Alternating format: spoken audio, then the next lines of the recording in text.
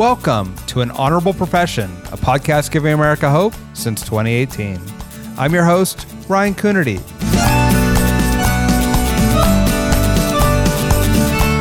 As always, a reminder that An Honorable Profession is a New Deal Leaders podcast. The New Deal is an organization that supports some of the most thoughtful and innovative voices in American politics. I've been a member of New Deal for years, both when I was mayor of Santa Cruz and now on the Board of Supervisors for Santa Cruz County. You can find us at newdealleaders.org or wherever podcasts are found.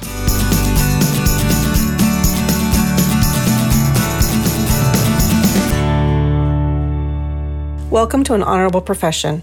I'm Debbie Cox Bultan, CEO of the New Deal, where we're proud to support so many of the inspiring leaders that you hear on this podcast. In this episode, I spoke with Dan Garodnick, former New York City Council member and author of the soon-to-be-released book, Stuyvesant Town: How One Community Defeated the Worst Real Estate Deal in History. It's a fascinating story about a community with a history of activism, coming together, and ultimately securing a huge victory for affordable housing in New York.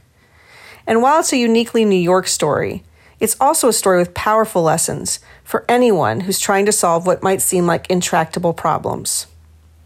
I also talked to Dan about his own journey into public service, grounded in a passion for civil rights, that eventually had him leading the effort to save Stuyvesant Town. Dan Garodnick, welcome to An Honorable Profession. Hey, thanks for having me. It's great to be with you. Super excited to talk about your new book, Saving Stuyvesant Town: How One Community Defeated the Worst Real Estate Deal in History. And I will tell our listeners that took me a couple times to get it right, but they were not going to hear that. So super excited to talk about this. For those non-New Yorkers like me, reaching all the way back to before World War II, maybe you could just start by telling us what Stuytown is and why it's important. Sure. Well, back in the 1920s and 1930s, there was a severe housing shortage in New York City. And there were efforts to try to deal with that through building new units. Fast forward to the early 1940s, then Parks Commissioner Robert Moses and Mayor LaGuardia put together a plan to try to do what they called slum clearance for the purpose of adding new apartments that would accommodate veterans returning home from World War II. They got permission from the state of New York to wrap up a deal with the Metropolitan Life Insurance Company to have them do the work to build the new buildings, and gave them permission to clear out all of the people and homes that were there previously, which were mostly poor immigrant families. And MetLife, in exchange for building the new units, was given a tax abatement, and it lasted for 25 years and a guaranteed 6% rate of return for the period of the contract. So it was all intended to be a way to create more housing for veterans. And it is for the, since I know not everybody is a New Yorker who's listening here, it is a community that's on the east side of Manhattan between 14th and 23rd Streets. It's sandwiched between the East Village, Union Square, Gramercy Park, Murray Hill. So it was an important initiative for New York City's housing stock because New York was struggling. MetLife, with the city and state permission, went out and built this huge housing complex, which has 11,232 units today, houses 30,000 people. So that's the history. That's how it came to be.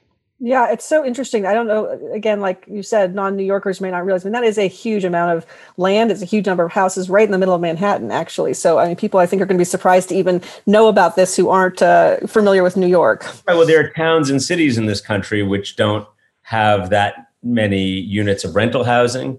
There are towns that don't have a population of that size. And this is just, it's 9 blocks in Manhattan, which makes it, it makes it important by any objective scale, but it is also really important to New York City. Yeah, absolutely. And so tell us, your story really kicks off in 2006. What happened around that time that set kind of the story you tell in the book in motion? So after owning the property for 50 plus, almost 60 years, MetLife, which had built it with all of that support from the city and all of those tax abatements and opportunities and guaranteed returns, decided that it was going to put the property up for sale at the very height of the real estate boom in 2006. No recognition of the history, no recognition of any obligations more broadly to the city or to society as a result of how it all came to be. And we haven't even talked about the horrible racist origins where MetLife denied residency to Black people when it first was open. But MetLife decided to put the property up for sale in 2006 at the top of the market. And it created, as you might imagine, a total feeding frenzy among the real estate establishment in New York and beyond, because 80 acres of land on the east side of Manhattan does not go up for sale, all at once, ever. This was a huge trophy for somebody to get their hands on. It was an opportunity to make a big mark in a big way.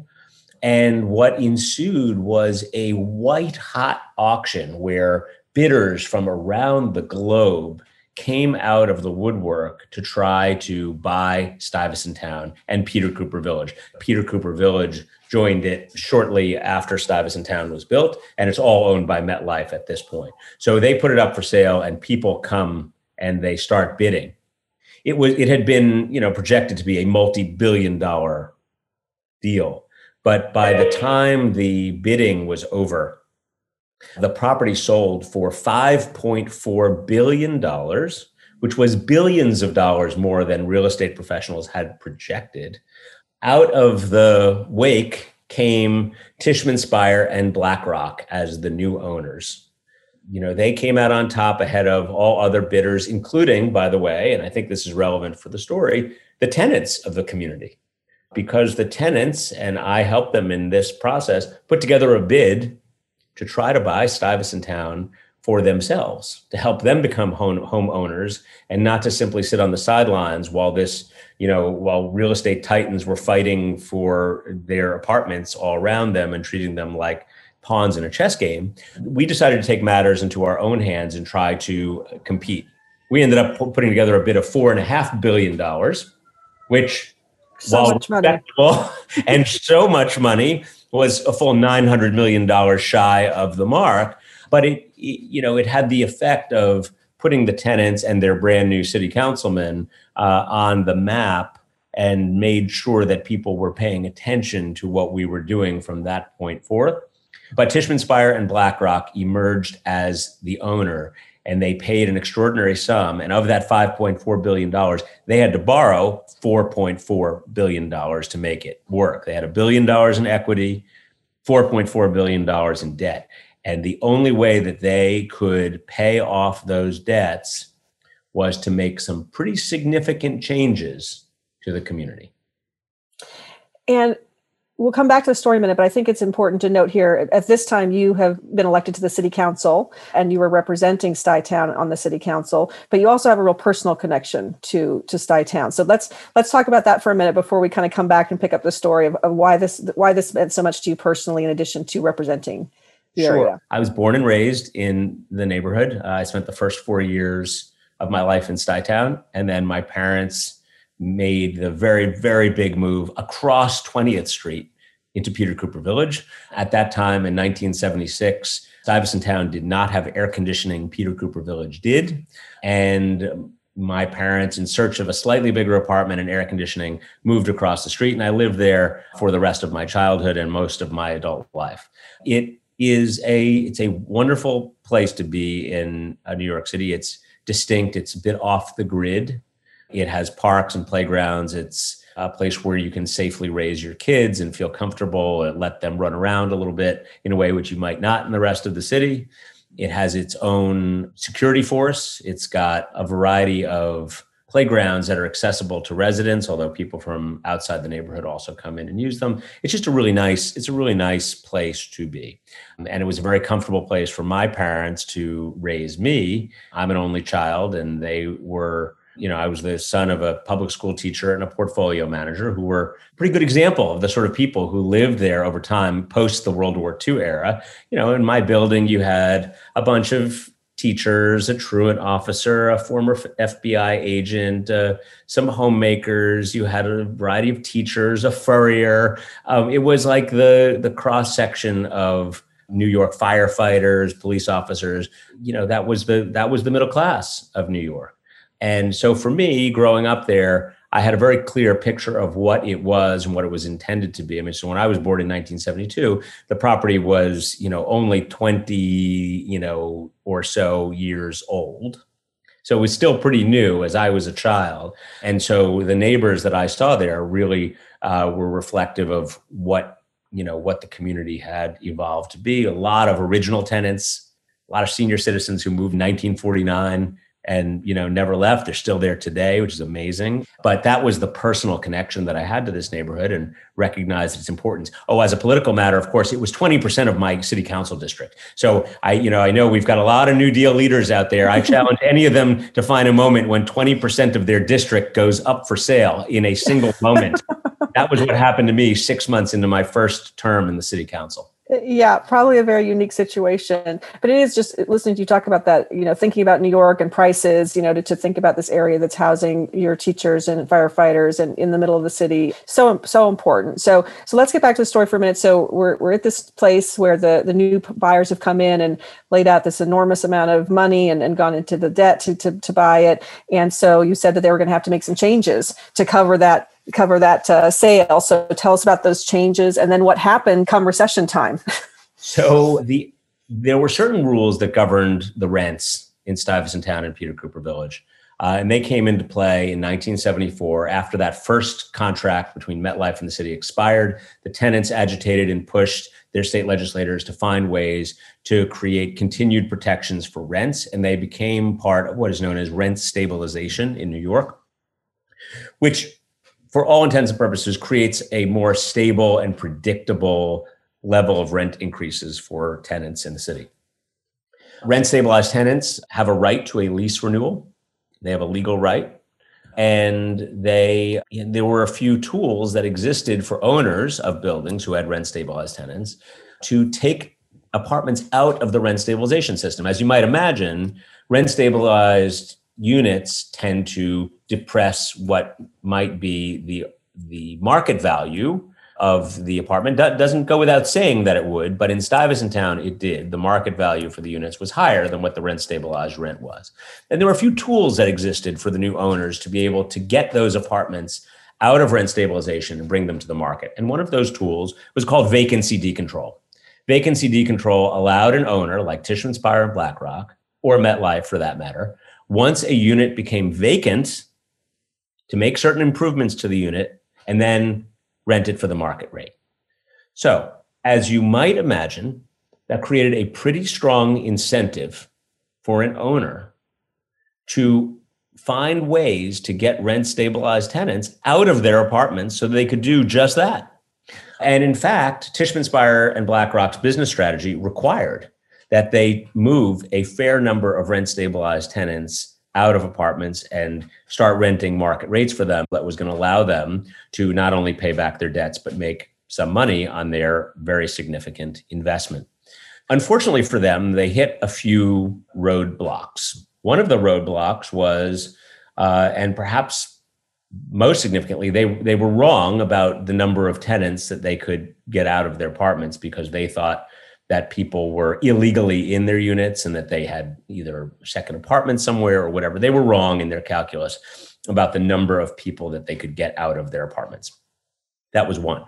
Number two, when the tenants put together their bid to buy the property in 2006, we discovered that MetLife and Tishman Speyer, as their successor, they were taking a tax break from the city. And this tax break, it's called the J51 tax break, prevented you from deregulating any apartments. You take the break, you can't deregulate, is what the law said. We looked into it and filed a lawsuit against MetLife and Tishman Speyer. And of course, if we were to be successful, it would mean that their entire business plan was not feasible. Yeah. In what was the biggest tenant victory in probably a generation, this case went all the way up to New York's highest court, our Court of Appeals, and the tenants won. And the ruling was pretty simple. You take a tax abatement under J51, you cannot take apartments out of rent stabilization. So that doomed their business plan to failure. The third thing that happened, and this is the one that you started with, was the collapse of the American housing market, which made it very difficult for them to bring fresh new money into the deal and to try to persuade people that there was any opportunity for success here on an ongoing basis.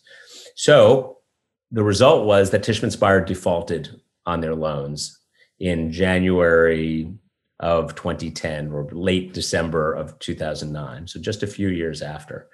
And it created another whole moment of challenge for the community, for the residents, for the city. And certainly it was an unpleasant reality for Tishman Speyer and all of their investors who came from everywhere. Everyone was invested in Stuyvesant Town. Everyone from the California Pension Fund, the California teachers, the Florida pension funds, the Church of England, the government of Singapore.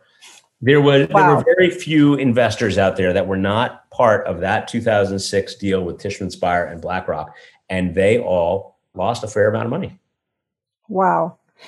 So now you have a seriously intractable problem or opportunity, depending on how you look at it, I guess, of what to do with this. Now, you've written this book about this, so I'm going to leave it to you to tell us how much you want to, spoiler alert or not, but I would love you to, just share with us kind of, to the extent you want to, how it resolves, particularly as it relates to, what I think is a really fascinating public-private partnership, kind of approach to problem solving that I think has probably ramifications even larger than this deal. So, but you let me know how you want to finish this story or how you want to leave people hanging so they'll go buy the book.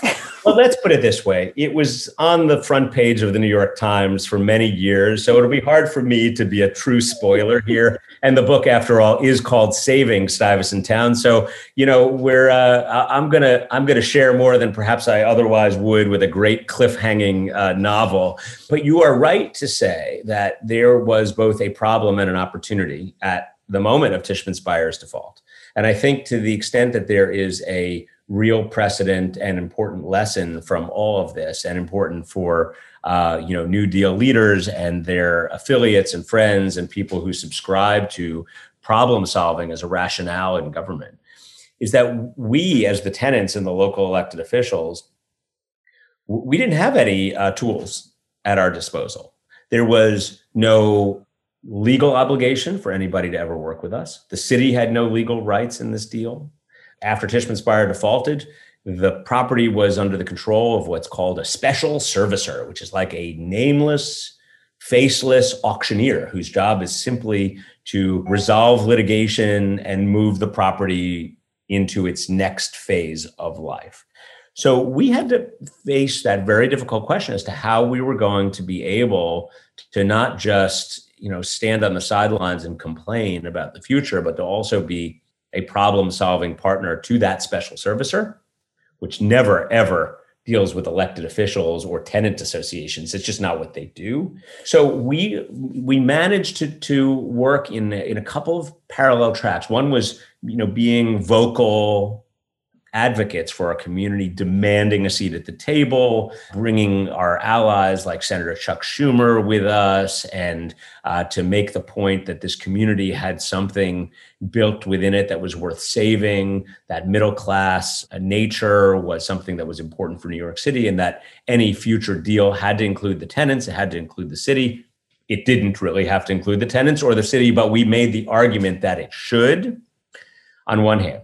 And then on the other hand, we tried to make ourselves viable from a business sense to give potential future bidders, buyers, owners, a partner that they could actually sit across a conference table from and believed that they could strike a deal. So as you might imagine, between agitator and deal maker, that was a difficult, two hats to wear at the same time.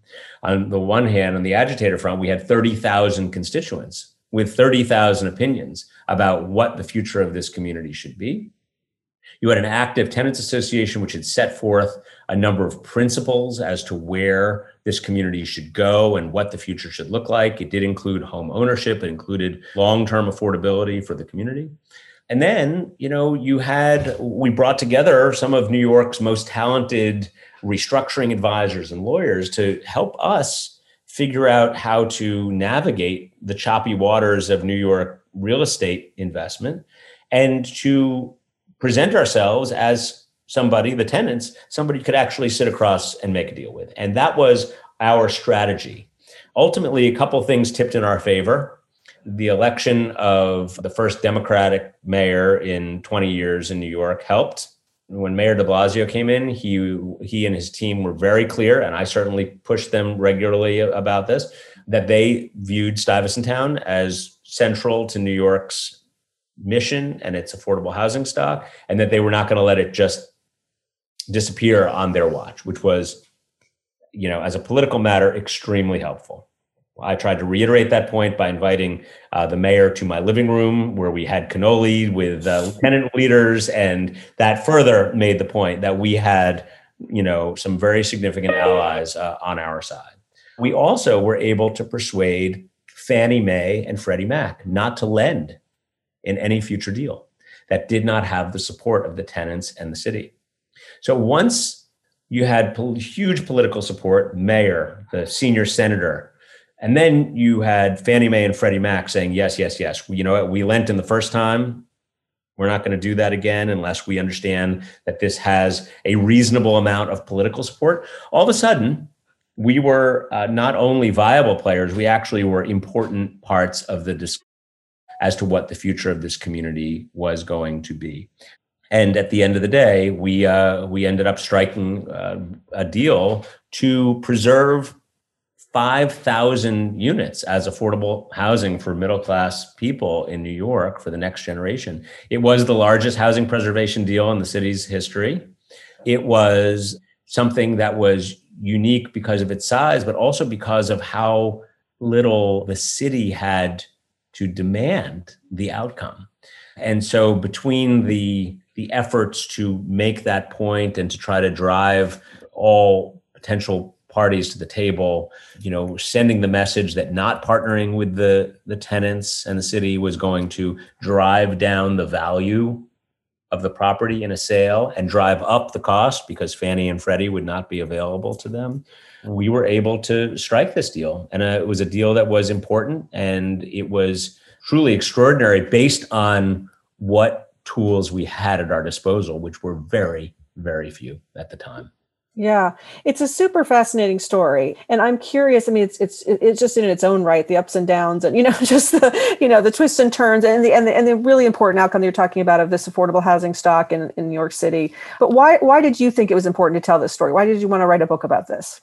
Yeah, well, I thought that, I thought it was important that, with the middle class challenges in New York and beyond, that it was important for people to understand what that looked like and how there are a lot of people who are quietly struggling today to hold it all together.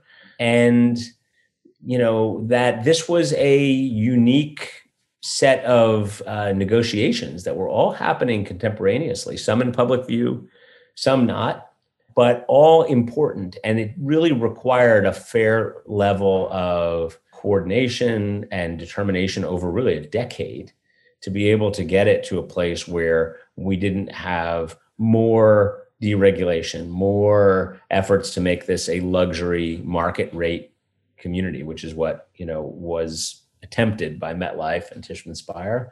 And I think it's a blueprint for other communities that are seeing regulations expire that protect them, tax abatements that are expiring that otherwise provide some level of protection for them in their housing. This is, it's unique, Stuytown, in its size and its scale, but it is not unique in that there are other places that have given certain, guarantees which have a time limit on them. And that really is what happened first in Stuytown for over that 25-year period. And then, of course, with the flexibility and the loopholes in the rent stabilization system, creating all those opportunities for MetLife, Tishman Speyer, those things exist all around the country. And so what I would suggest to people as they think about the story is use it as a blueprint for how to find leverage where you don't have any, and think about how you can both be an agitator and somebody who could be viable in the marketplace at the same time. You want to be able to present an answer to the problem, not just complain about it. And that was really the hallmark of what the Stuyvesant Town Cooper Village Tenants Association did. Yeah. I'd love to ask just one more question, because I just find that one of the most heartwarming things, if that's the right word of this, is just, the engagement, right, of the community itself, right? The coming together, stepping up, so how did you find as a, leader of that effort and as a tenant yourself, right? You're coming out with both hats as a city councilman. How did that come about? And were there challenges or obstacles that you had to overcome to kind of just get the tenant piece, together moving forward in the same direction? I mean, I'm sure you can write a whole book just on that piece, but... Oh, yes. It was very difficult. I mean, listen, we have a lot of people in that community that are professionals, really smart, really capable, and, many even in the real estate profession. A lot of folks had different thoughts about where we should be headed. And finding ways to keep people moving, at least as a general matter, in the same direction was a very, very serious challenge. And the thing that I found to be most successful was for us, the Tenants Association and me, to lay out some general principles that we were going for. Give ourselves enough flexibility to come to different outcomes so long as they were within the boundaries of those principles, and to continuously feed information into the community. We found that, sometimes we were trying to get the attention of a counterparty on the other side, like a special servicer or a potential bidder or whatever, and we would go, months without having anything to report to our constituents. That was very bad. Mm-hmm. The moment that we stopped talking and reporting was the moment that people said, what are they up to? What exactly are they doing? I don't know if I, trust what's happening behind the scenes. And that's a perfectly reasonable, in this context, perfectly reasonable thing to say.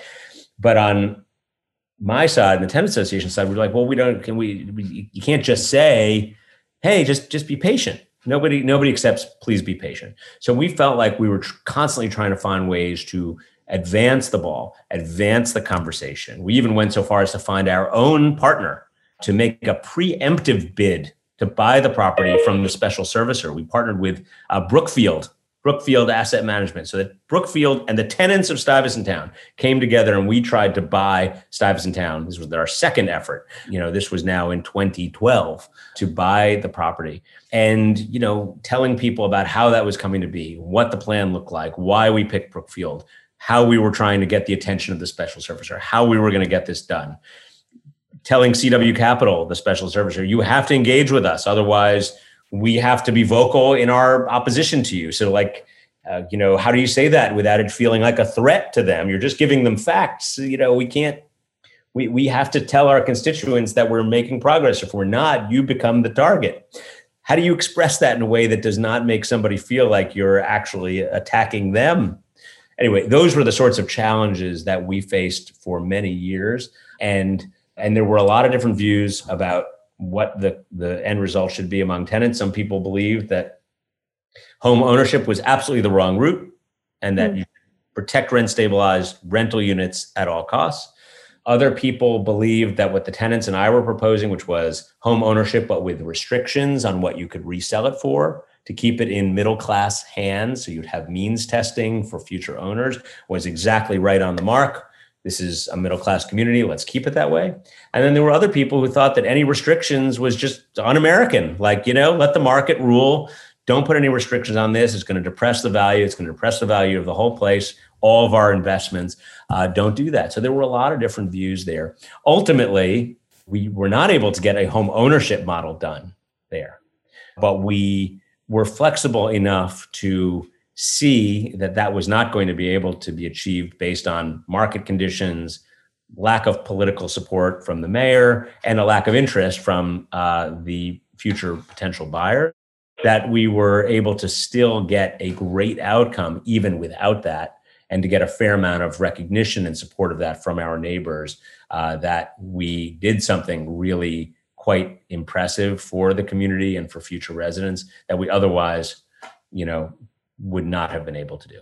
Yeah, it's a huge success. And I mean, I just love some of what you're talking about. As you were talking about this being a blueprint in so many different areas of politics and problem solving, things like leverage and communication and being flexible on the outcomes. I mean, there's some really lessons I think that are truly applicable across many areas that people can take from this. Dan, I'd love to just spend a few minutes talking about your own personal story. As you know, this is called An Honorable Profession, and Bobby Kennedy reference about politics and public service being honorable. And as we mentioned up at the top here, you served on the New York City Council. So I'd love to talk for a minute about how you got there. We talked about your growing up in Stuyvesant Town, and then you went off to Dartmouth for undergrad, and eventually to University of Pennsylvania for law school. I think if I read correctly, you spent, which I want to ask about because I thought it was just interesting, you spent a little time between those two degrees in the South working with Black churches that had been victims of arson. Is that correct? And if that's true, how did that happen, and what was that experience like? That is correct.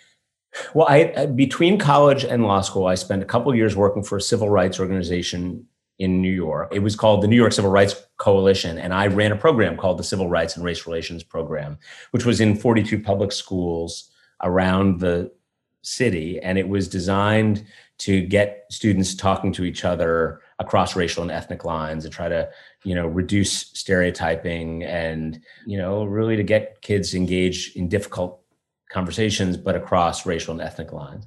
I had an interest in this subject. It was like something that I thought I might even want to do as a lawyer, might want to practice in civil rights. And then right around the same time, there was just this whole string of church burnings in the South, all across the South. I remember seeing these images in the front page of the New York Times with like where the churches were burning down. And I remember thinking to myself, you always hear about people of goodwill flocking to the scene of a hurricane or a flood, to help out and to do that sort of thing. And I always wondered, who were these people who could just like pick up and leave their lives to go do something amazing like that?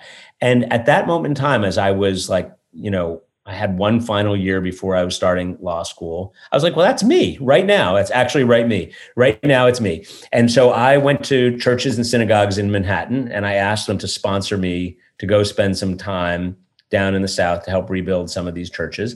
And that's what I did. So I went to Portsmouth, Virginia first, the Greater Mount Zion Church of God in Christ. And then I went down to Millen, Georgia, where I spent time at the Gaze Hill Baptist Church. And I worked with the congregations and, right? Like I was just doing whatever anybody needed. I don't know anything about, building a church, but I was an extra set of hands on deck. And I think most importantly, it was sending the important message that, people who were from other areas of the country, people who were from different faiths, different ages, they were, recognizing how much of a tragedy this was, and we're not going to let it stand. So my presence there had much more value for my being a 25-year-old white Jewish guy from Manhattan than it did for my skills like putting in insulation. But I did a fair amount of that, but I think it was a really important message. And I was very proud to be able to do what I did down there. And so after that, I did go to law school. I came out, I clerked for a federal judge for a year, Colleen McMahon, who's now the chief judge of the Southern District of New York, and went to Paul Weiss, where I practiced law for a number of years. And then there was a vacancy for the city council in the district where I grew up. And I thought to myself that would be a really exciting and interesting way for me to serve the community that I loved and where I had spent my whole existence, except for college and law school. And so I decided to give it a shot and was successful. I recognize that you're not always successful on your first shot. I was successful, and I was very grateful to have the opportunity. And I stayed in the city council. I was reelected twice. So I served for 12 years in the council, representing 14th to 98th Street on the east side of Manhattan. Had you, before this opening happened, had you been thinking that public elected office specifically was something you would want to do? Or was this something that when you saw that opening, you said, hey, wait a minute, that sounds interesting? Or is that something you always kind of had in the back of your mind? I always thought government and politics was a really interesting path and route, and honorable. I was a page in the House of Representatives when I was in high school for a summer, which I loved. I worked in the cloakroom. I ran for different offices in school, and I liked it. I liked being the sort of person that people turned to when they had a problem. And that to me was the thing which was most interesting about being an elected official, or even wanting to be an elected official. That was the thing which motivated me. I felt like I wanted to be that person. And I wanted people to feel comfortable putting their problems in my hands to help them deal with. So it was not a total surprise. It was on my mind, although I recognized that I might never see the right opportunity. I figured I might be the, counsel to the Senate Judiciary Committee, or an advisor to a governor, or something like that, just as easily as being an elected official myself. But sure enough, the opportunity presented, and I jumped in and was fortunate to have that moment. And at the end of that 12-year stint, looking back, do you feel like you were able to be that person that you hoped you could be in politics? Obviously, we've just talked about a big one and a big problem being solved for a long time in this conversation. But just generally speaking, as an elected official, were you a problem solver? Did you feel like you got some stuff done and had an impact? For sure. And, you can look at the big things like a Stuyvesant Town, or rezoning Midtown, or local laws passed and things like that. But the truth is, the thing which was absolutely the most satisfying was when somebody would call the office and had an issue that they wanted to get resolved. Either they were hitting their head against a wall with an issue with the city, or with a neighbor, or the landlord, or whatever it was. And whether or not I actually could fix that problem, making sure that people felt like they had somebody who was going to advocate for them. Sometimes we could fix it. Sometimes we couldn't. But either way, I wanted to make sure that people understood that there was a way to do government so that you don't walk away angry and annoyed. And that was the best feeling for me, start to finish. I loved every now and then picking up my own phone in the office and seeing, what was going to happen, and, surprise somebody. I would love to show up and make a site visit to somebody's house when they said the garbage problem was. I would just go, and they were like, whoa, those were the things that I thought were the best and most satisfying of all things. So the answer is definitely yes. And maybe there'll be a run sometime in the future. Who knows, right? We leave things open-ended and never say never, maybe. I think that seems like the right thing to do. Yeah. Let me I should mention now that you have stayed in public service post elected office and are working with the Riverside Park, right, in New York. I don't know if you just want to say a word about that. In particular, I was interested just to see the thread, because I want to ask a final question on this one, this thread of civil rights. I know that as part of your work with this new organization, you've been focused on parts of the park that serve underserved communities. So I'm really interested in this kind of thread of civil rights that's run throughout your whole career. So I would love to hear about that for a minute. For sure. So I now run a not-for-profit organization that supports 6 miles of parkland on Manhattan's west side. So I'm, bordering the other river of Manhattan, and, working to enhance that very valued public space for the millions of people who enjoy it every year. And last year, which was the middle of my, second year in this role, we decided to focus a fair amount of our efforts to helping to address areas of the park that historically had been underserved. The people who live next to these areas of the park are predominantly Black and Latinx, and have poverty rates much higher than on the rest of the Upper West Side.